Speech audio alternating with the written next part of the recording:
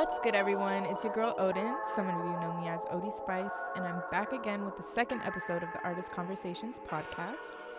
We got a pretty deep one for you today, featuring some of our very own Voice Waves crew. We have Shalyn, Yesenia, Alvin, Michael, which I'm super stoked about.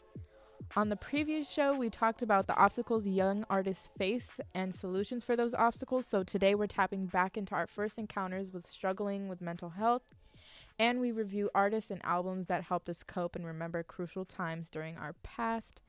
So to start us off, Yesenia, who is 18, shares her story.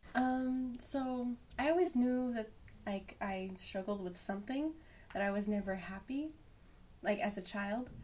And I didn't really know what that was because my family, they didn't really understand what mental health was or, anything with mental illness.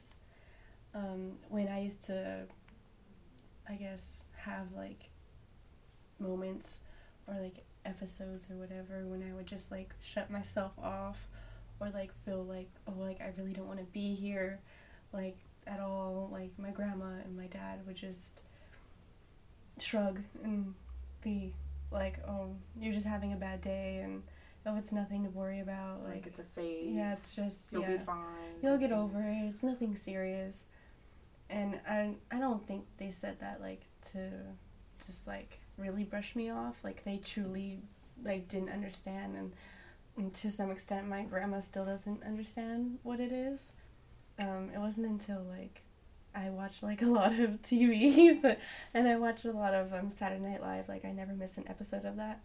And in middle school, I was self-harming a lot when I was younger, in middle school. And when my dad found out about it, he kind of didn't really say anything. He was just oh, don't do that. And, because I said so, and because I said it's wrong, and because he was just scared and he didn't know how to address it. And there's this comedian and who I really look up to, Pete Davidson, and on the show he talks a lot about his mental health and how he struggles with mental illness and how he gets help. Of course he says it in a jokingly way, but from him, that's how I discovered what it was, and that it's okay for me to feel this type of way, and it's okay for me to go through my experiences and feel these feelings and kind of how to cope with it. So in a way, he kind of saved my life, because I was just, going through it all, and I felt like I was alone. So it was nice to know that, someone else knew how I was feeling. Wow, that's deep.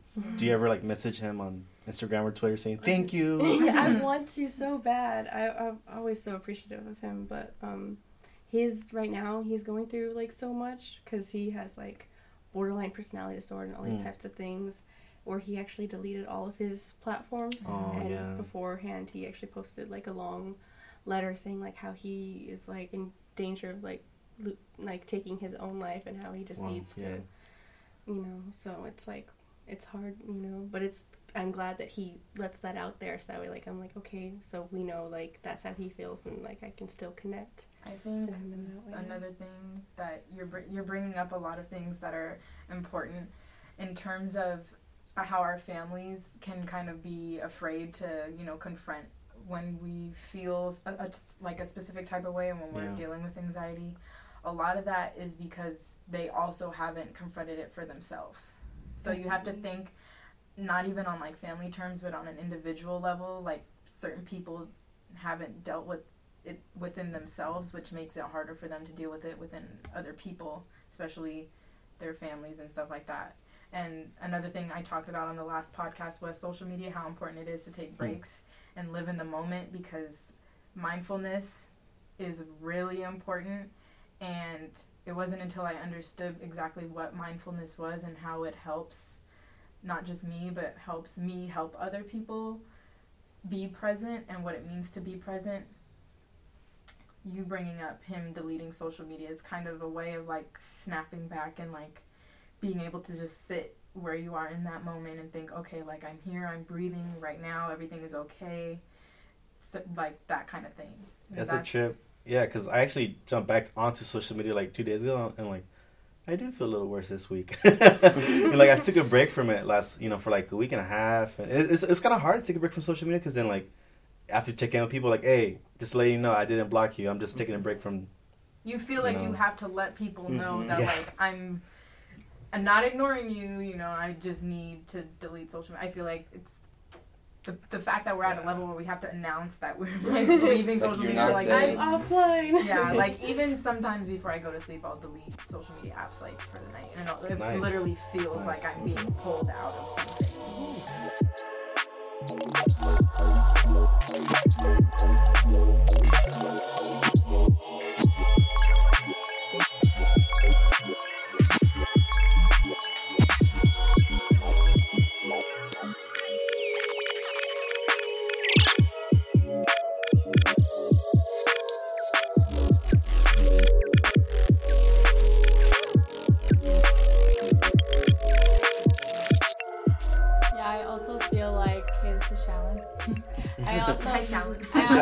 I also feel like thinking about being a student and how that affects mental health and well-being, and one thing that always really frustrated me was hearing adults say, oh, just wait until you join the real world, just wait until you get out in the real world.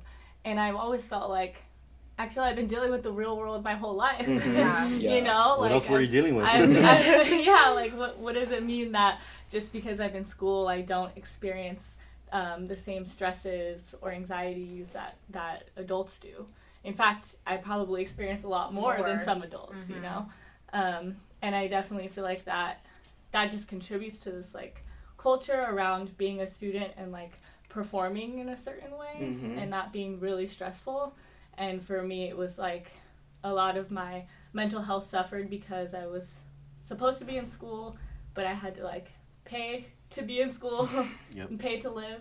So I always had like 2 or 3 jobs also. And I'm like, well, I'm in the real world already. I don't know how she did that. Like really working 3 jobs, that's pretty much like living the... Yeah, and being in a school like UC Berkeley, which is like super competitive. Expensive too. And I had already burned myself out in high school, to be honest. She was 17 when she moved out and went to... She wasn't even 18. You weren't even 18 yet when you... No, I wasn't. So I don't know... Whatever. She's like superheroes. But at the same time, I think it's also like you can be functioning and also be struggling with mental health. You can be super high functioning on the outside. You can have multiple jobs and you can be doing the school the way you're supposed to be doing it, or at least like barely making it through at some points in my case, and still be like struggling and then this does catch up with you.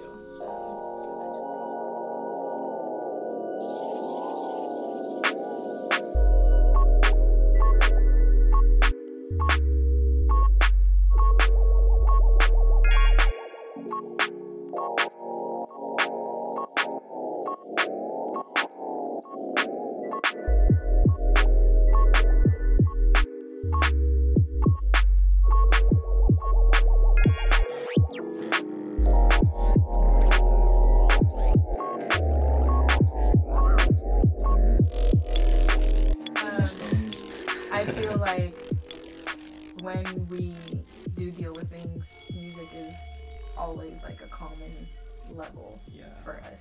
It's a common language. We can all experience music whether we create it or not. It's something we all enjoy.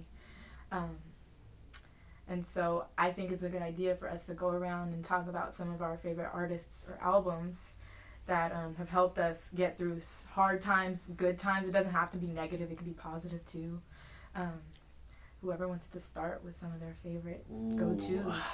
Man, I honestly I love listening to a lot of bands per se, but one of my 2 favorites has to be like Portugal the Man. I knew you were gonna say that. Yeah, like Portugal the Man. It's just like you saw the playlist on honestly, if you see my playlist on like even on my phone, it's always Portugal the Man, like Live in the Moment, Atomic Man, Evil Friends, just like it's just the songs they have is very like happy, but in a sense it's very like motivational. So I kind of in 2 words I would kind of like put it as like motivational melancholy. How like the songs are very slow. They're not necessarily completely upbeat, but they're not necessarily sad songs. They're no Cranberries, that's for sure. Some of your favorites. My favorites. I've had a few. Before we started this, I think I talked a little bit about how Smashing Pumpkins' Adore album was like it's a classic for me. Like, I mean, I'm 31 years old now, but that album, I first listened to it when I was like when I was 12, and it's still like one of my most heard albums. That, you know, one of my favorites. And like, it just, you know, I was thinking about it since we talked about it earlier. Like, and I don't know. I think I have a problem like not crying, if that makes sense. Like, it's hard for me to cry. Mm-hmm. It's hard for me to like open up like consistently, and because if I do get like certain emotions that maybe do need to come out, they tend to wash away really quickly because, I don't know, I just move on to something else. Yeah. Or maybe it's a gender thing, the way, you know, being a male, being taught to, like, not cry. I don't know. I really don't know what it is, but it's hard for me to cry sometimes. Mm-hmm. All the time. And that album just is so cinematic. It has a lot of violin. You know, the band Smashing Pumpkins recorded that album after they went through, like, a lot of loss in their family. Like, Billy Corgan's mom died. Before they started recording that album, and their drummer went to prison for a while, and then it just really reshaped the mood and sound of that band, which was, you know, in their first 2 or 3 albums they were doing like more like rock, definitely rock, trippy stuff, but like more like that poppy side of things, if that's fair to say. And this album was so like raw with depression and tone and lyrics, you know. Consistently. I mean, the album art is like black and white, you know, and I don't know, it just opens up a part of me that's kind of hard to access, you know. I feel like that's what music does to me a lot, you know. Like, I feel like it helps me translate words that I can't say myself sometimes, you know. Yesenia, what are some of your favorites? Okay, well, I'm gonna talk about 2. Nice. Go for it. So the first album that I ever purchased with my own money was Bad by Michael Jackson. It was the 25th anniversary edition. Nice. And I think it was the year that he died that I bought it. My dad took me to the store. It was your first Michael Jackson album? It was the first album I've ever... Yeah, it was the first... Yeah, because... But you were a fan still? No. Oh, wow. Because my dad... I think that's kind of why I started liking him, because my dad and my grandma, my whole family, they're really big on music. And everybody plays their own music, and I kind of get a taste of every genre from... like everybody in my family, but nobody listened to Michael Jackson. Like, nobody liked him. Wow. And so I kind of felt like that was my own thing. And that was like a really good year for me.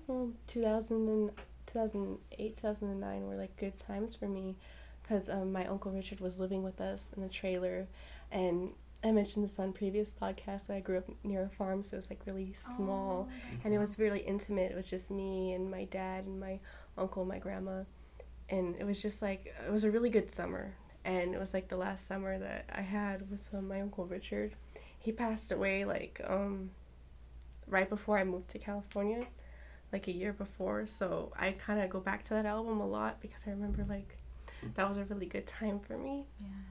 And so like all those songs like I kind of grew up with, and it's cool because it's like, oh, it's mine, and like that was a good time, and like it's something like just for me. Yeah. You know, I don't really when you're able to like make something for yourself, or like discover music or listen to music for yourself, not because somebody forced it on you, or like, right, not that there's anything wrong being influenced by other people's styles and everything, but there's a different feeling when you come across something and feel it and like it for yourself. And especially like the way you were describing where you came from and what was going on in that time. That's what music does. The visual aspect of music is really important.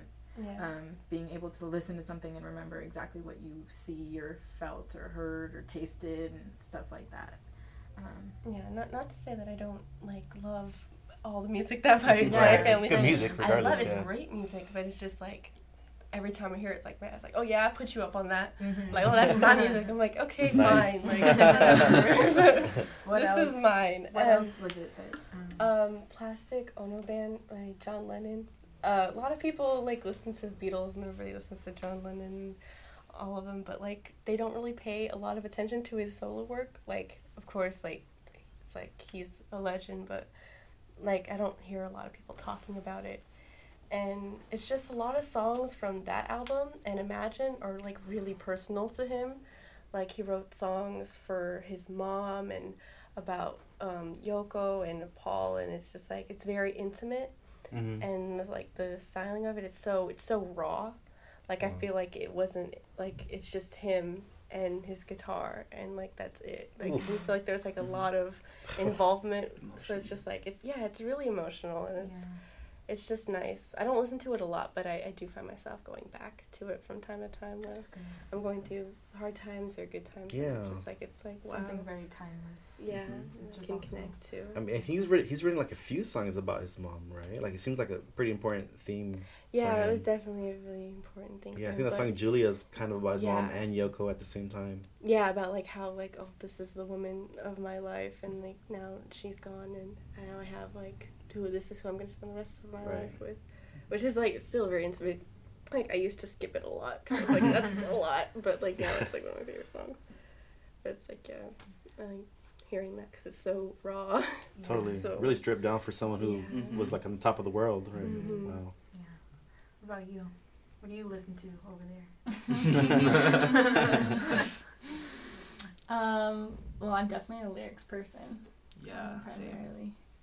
Odin knows this. Yeah, I do. I know. This is my sister, by the way.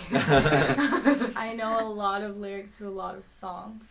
If I like a song, I'll know the lyrics like within 2 times. Yeah. Really? Mm-hmm. It's so hard for me. Yeah, so I'm really obnoxious at karaoke because even when it's someone else's turn, like I'm singing all the words. or it'll be like the most random part of a song, like it'll be just quiet, and then she'll like say the ad lib. Or if there's like 2 people going back and forth, I'll try to do both parts. What? I'll get all out of breath. But I was envisioning kind of like the posters that were on my walls when I was in like middle school. Wow. And Linkin Park, Meteora. I remember that. That album they played to death on K-Rock. And I just, to this day, I really love Linkin Park. Yeah, you can play it on that one song on the piano. Yes, Odin taught me the little intro to In the End. That was a fun lesson. I'm really challenged at playing music, but What kind of but yeah, instrument and are then you I good also, at playing at? none. Oh. But Odin had like a very musical grandmother, so she learned a lot of instruments. And she knows the music. I'll let her talk about herself. But and then also like what other posted? Audio Slave. Oh yes, Shout of the Sun. Yeah, Chris Cornell, love, and Chester Bennington, both of them. R.I.P. both of them. And then there's a lot of songs, like very just particular songs rather than albums that remind me of specific people. Like there's this one Jane's Addiction song that my dad loves.